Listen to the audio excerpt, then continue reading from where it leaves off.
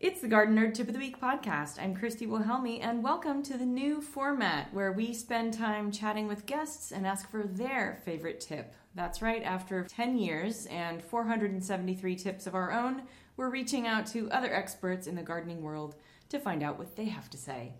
My guest today is Sherry Powell of Compost Tina. She spends her days brewing active compost tea, and we're going to talk about what that means in a minute, and applies it to gardens throughout Southern California.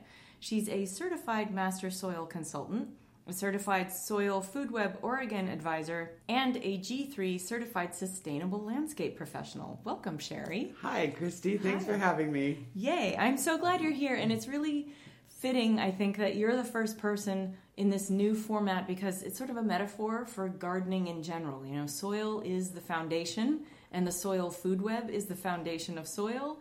And so here is an expert on Soil Food Web and soil compost tea as the first guest of the new format. Well, I certainly agree. You cannot do anything if you don't have the soil. And the soil is nothing without the biology. It's just dirt. That's right. Dirt is dead. Soil is alive. That's right. Yay. Okay, so before we get into active compost tea, let's talk about that Soil Food Web. What is it? Okay, the Soil Food Web is it is basically the population of microorganisms within the soil at the low end.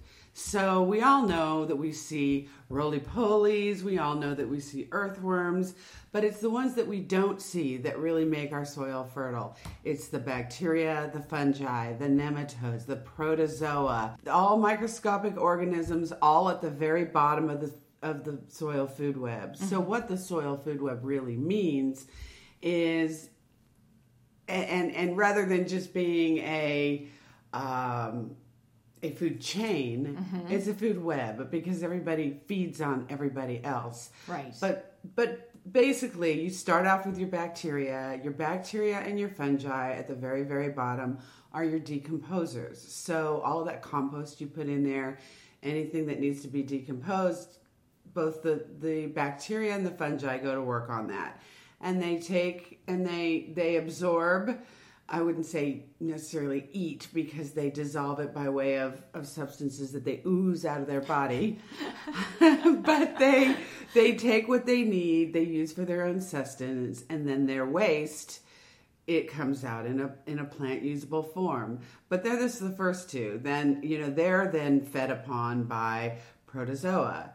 And the protozoa that are voracious eaters, again, they feed on the fungi, they feed on the bacteria in particular, and each other. And right, that's why it's a web. It goes back and forth. That's why it's a web, exactly, because it begins to branch out.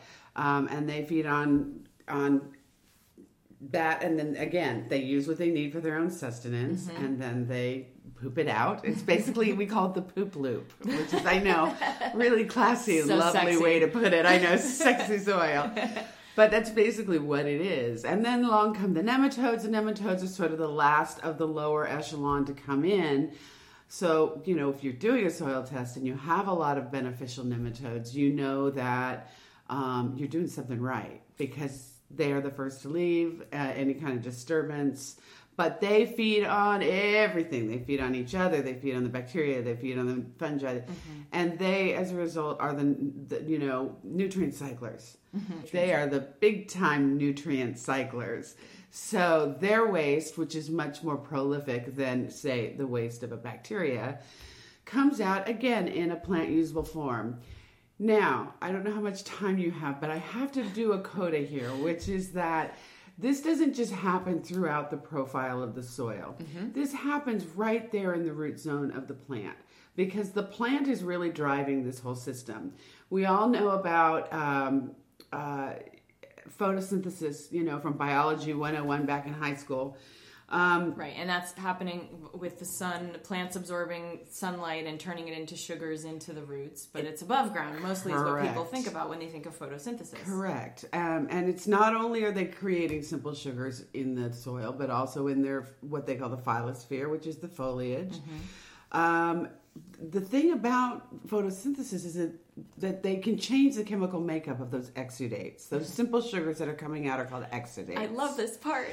And so if the plant is needing a particular nutrient or micronutrient, it tailors the chemical makeup of its exudate to call to action. It's little, I think of them as a little army of microbes down there.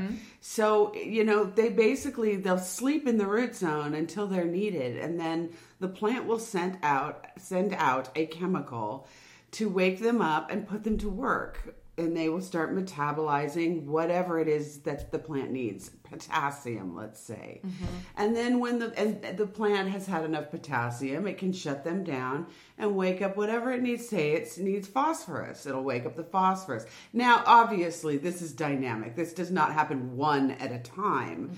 At various times, it'll be waking up a whole pantheon of microorganisms that will feed it all of these different things. But it's really, I had to get that part in because I find that to be the miracle of the soil food right. web. And I find what I found fascinating was when I learned that same process can change the pH of the soil. Correct. I love that. Can you elaborate on that a little bit? Yes, every plant, it's like a microclimate. So plants outside, it's a microclimate below the soil.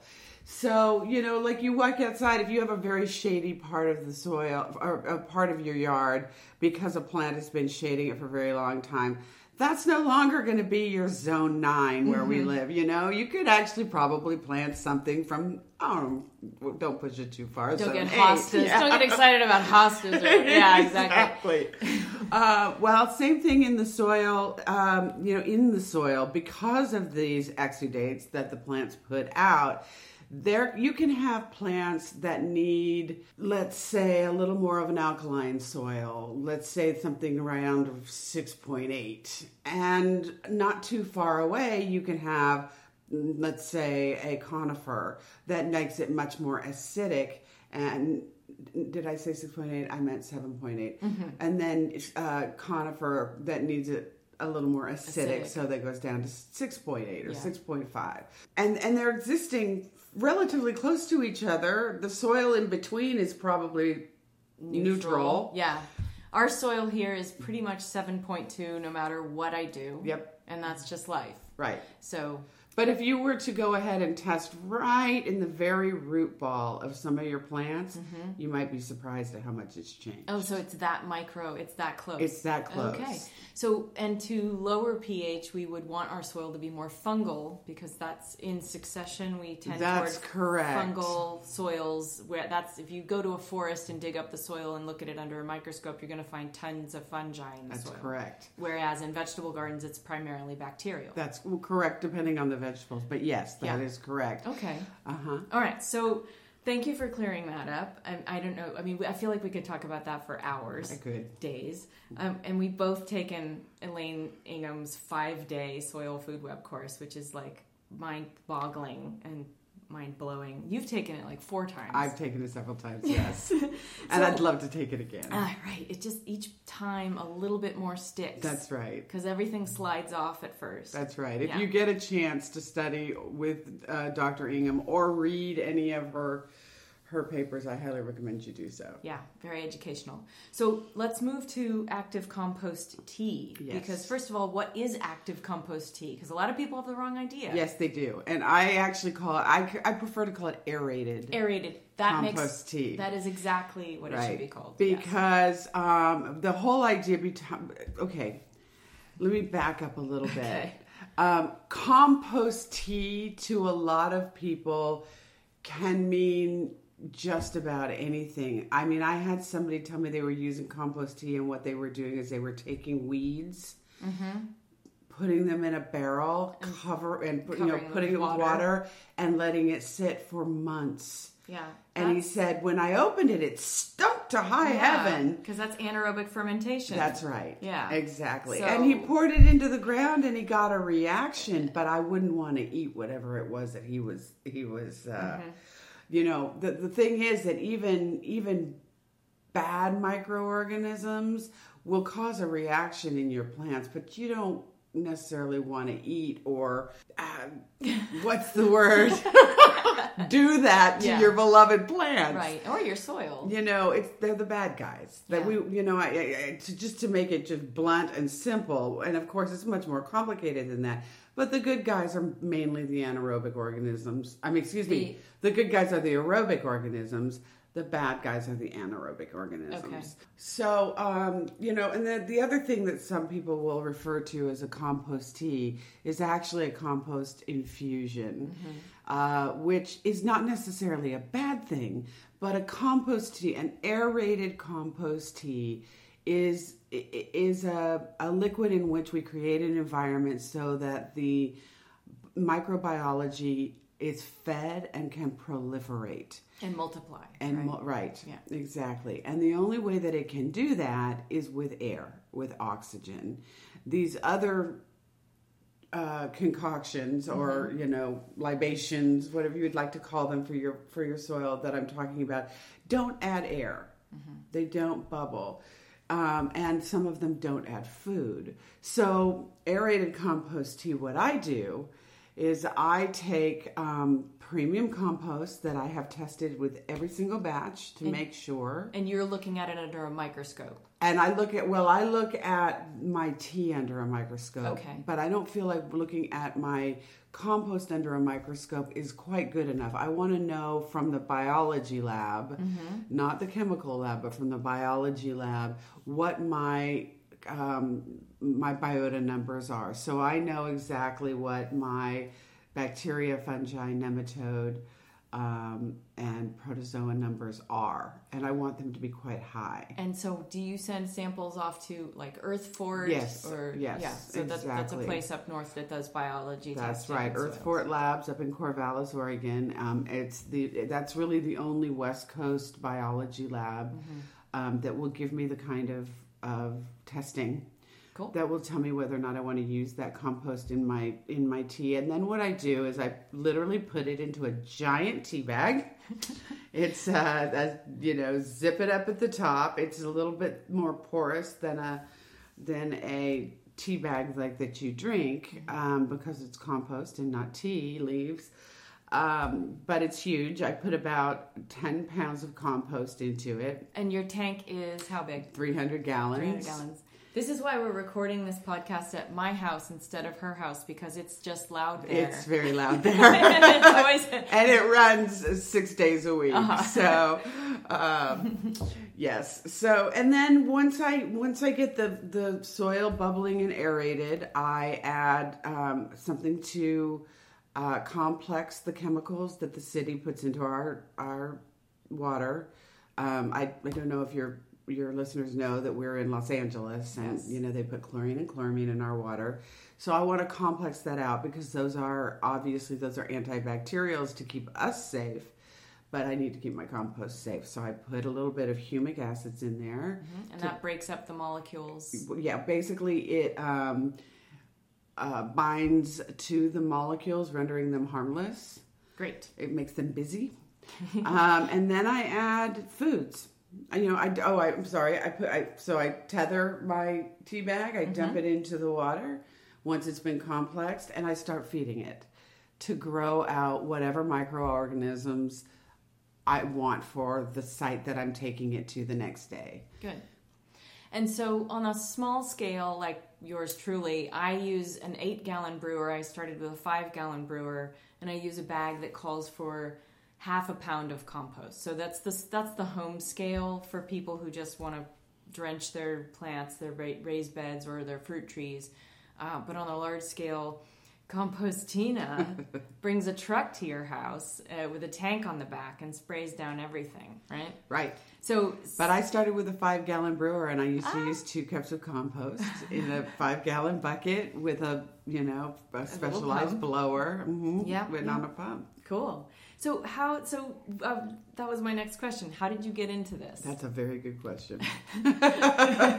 I certainly never foresaw that I would be the compost queen of or the compost tea queen of Los Angeles and be Compostina ever. It started, the universe just sort of pointed me in this direction. I used to work in a completely different field for 2 decades. Then I started having my children and started casting about for something I could do closer to home so that I could be with them. Turned out my next door neighbor was a garden designer. Right. And she, at the time, was really starting to study the soil. At the time, I started working for her, doing just, her finances. Mm-hmm. And she passed some books on to me. And can I tell them what book it was? Yes, please. Okay.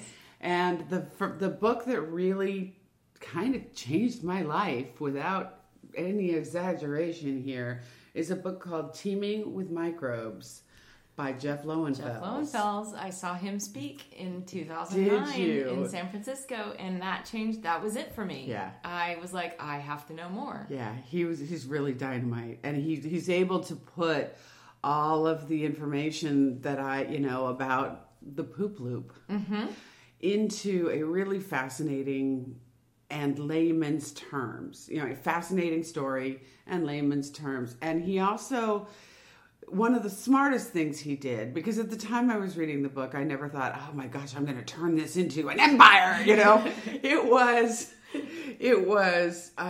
gosh, how does this apply to my garden? Well, he has an entire section on how you, as a gardener with a plot in your backyard, can apply these principles and really make a difference. And once I had applied them to my backyard, to my own vegetable garden, and seen the incredible bounty that I got that year, I started thinking, maybe other people need this. Mm-hmm. What are the results that people can expect from active compost tea or aerated compost tea? Well, there's several things. First of all, let me just preface it by saying it does great on its own, but it's really a 1-2 punch if you mix it with a few other things, and one of them is my tip for you. Okay, so we'll hold that till the end. Yes. All right. But for instance, compost, organic matter in your soil. Mm-hmm. Most bagged compost, I find, has a lack of the proper biology. Well, what aerated compost tea will do for your compost is to bring it back up to snuff. It will add that biology that's been missing. That basically it's been in a bag, it's been sitting in the sun. Mm-hmm. All kinds of things can degrade the biology in compost, and compost tea can bring it back up. But what can you expect? You can expect fewer pests, more vigor, higher yields. I have read, although do not have a Brix meter, so I have not tested myself, but I have read that the Brix level in your vegetables when you use compost tea on a regular basis goes way up. So the Brix is like the sugars in a fruit or a vegetable. Correct. Yeah. And in the soil. It's what gives it its flavor. Right. Yeah. Yeah. So if you have bitter carrots, add compost tea. Precisely, and they should sweeten up, right? Yeah. And it also is sort of it's kind of your taste buds indication as to how nutritiously dense your fruit or vegetable is. This is all, by the way, not just good for vegetables. It's also very, very good for fruit trees and actually just about anything that lives in the soil. And particularly applying it right after you've planted perennials in the fall, it gives them that boost to set out deep roots and overwinter and then jump in spring. Precisely. Yeah, we like that. That's what I usually recommend that my clients do when we're putting in a new garden. We'll plant the stuff, even native plants in the fall. Yep. And hit it with some compost tea, and then it's like it gives them a home. Yes. And everything's a lot happier. Yes. I'd like to just interject real quick. I'm glad you brought up native plants because one of the things we hear in Southern California, there are a lot of people that want to say, well, native plants don't like rich soil. That is a misconception I would like to clear up. Let's. Okay. Aerated compost tea does not enrich your soil. It is just bringing it back to life. Even plants who like lean soil need living soil. Yes. So even though you will see an uptick in blossoms, an uptick in fruiting, and an uptick in, leafing out, that is not the result of any kind of a fertilizer going into your soil, enriching it. It is the result of biology that should have been there in the first place being replaced into your soil. Thank you for clarifying. Okay, so what is the tip that you would like to share with the Garden Nerd audience? Okay, the number one tip, and I had to really think about this because, I could give you tips all day. Right. But the number one thing, if you have no other thing that you can do in your soil, the number one tip that I can give you is to use worm castings in your soil. Yes. Why is that? Well, because worm castings, just so people know, they're also called worm casings, worm compost. It's all the same thing, and what it is it's worm poop. It's poop. It's Again, a we're back down to the poop loop. Exactly.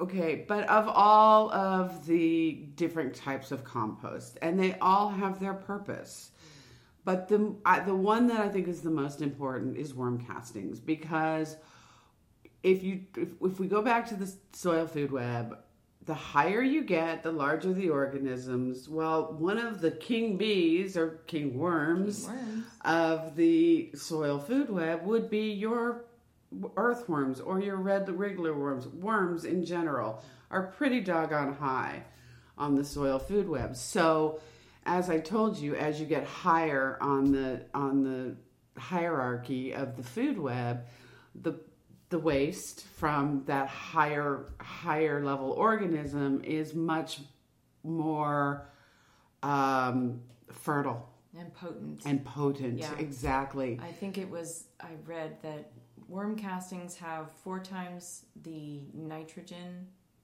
or is it 10 times the nitrogen? I forget. Than compost does. 10 times. 10 times. 10 times the nitrogen. So then it's 4 times the phosphorus or potassium. Right. Yeah. And it is full of the right kind of sulfur, potassium, phosphates, micronutrients, nitrogen. I mean, they're little packets of nutrients, not to mention the micronutrients that, we won't even get into here. But there's more. There's more. And if you're going to mention what I think you're going to mention, this is my favorite part. Okay. There are enzymes in worm castings that are basically pest repellents. Yes. They, anything that's a sapsucker does not want to be around worm castings. That includes whitefly, mealybug, aphids. All of them are, it's distasteful for them to be around worm castings. Yeah. So not only I read if your soil is 20% worm castings, which is a pretty high amount, but if it's 20% worm castings, you can expect pretty much no sap sucking activity in your soil. Also, they say that your germination is much, much faster with that ratio, and the yield will be much, much higher. Now, I don't recommend that everybody go out and buy a mountain of worm castings, but if you take and make a solution that is 20% worm castings and 80% compost, and mix that up and side dress most of your plants, I would imagine you would have an extremely good result. No, I wouldn't imagine. I know it. You know it. Yes. Well, that is a good tip. All right, garden nerds, you'll find more information about Compost Tina and the Soil Food Web on GardenNerd.com this week. We'll also share a guest post that Sherry wrote a couple of years ago about the Soil Food Web on Garden Nerd. And we will share a link to Compost Tina, which is CompostTeana, TEANA.com. That's it for this week. I hope you'll subscribe to this podcast on iTunes or wherever you listen. Visit us at GardenNerd.com. You'll find us on Instagram and Twitter under GardenNerd1, on Facebook at GardenNerd.com, and of course our Garden Nerd YouTube channel. Happy gardening!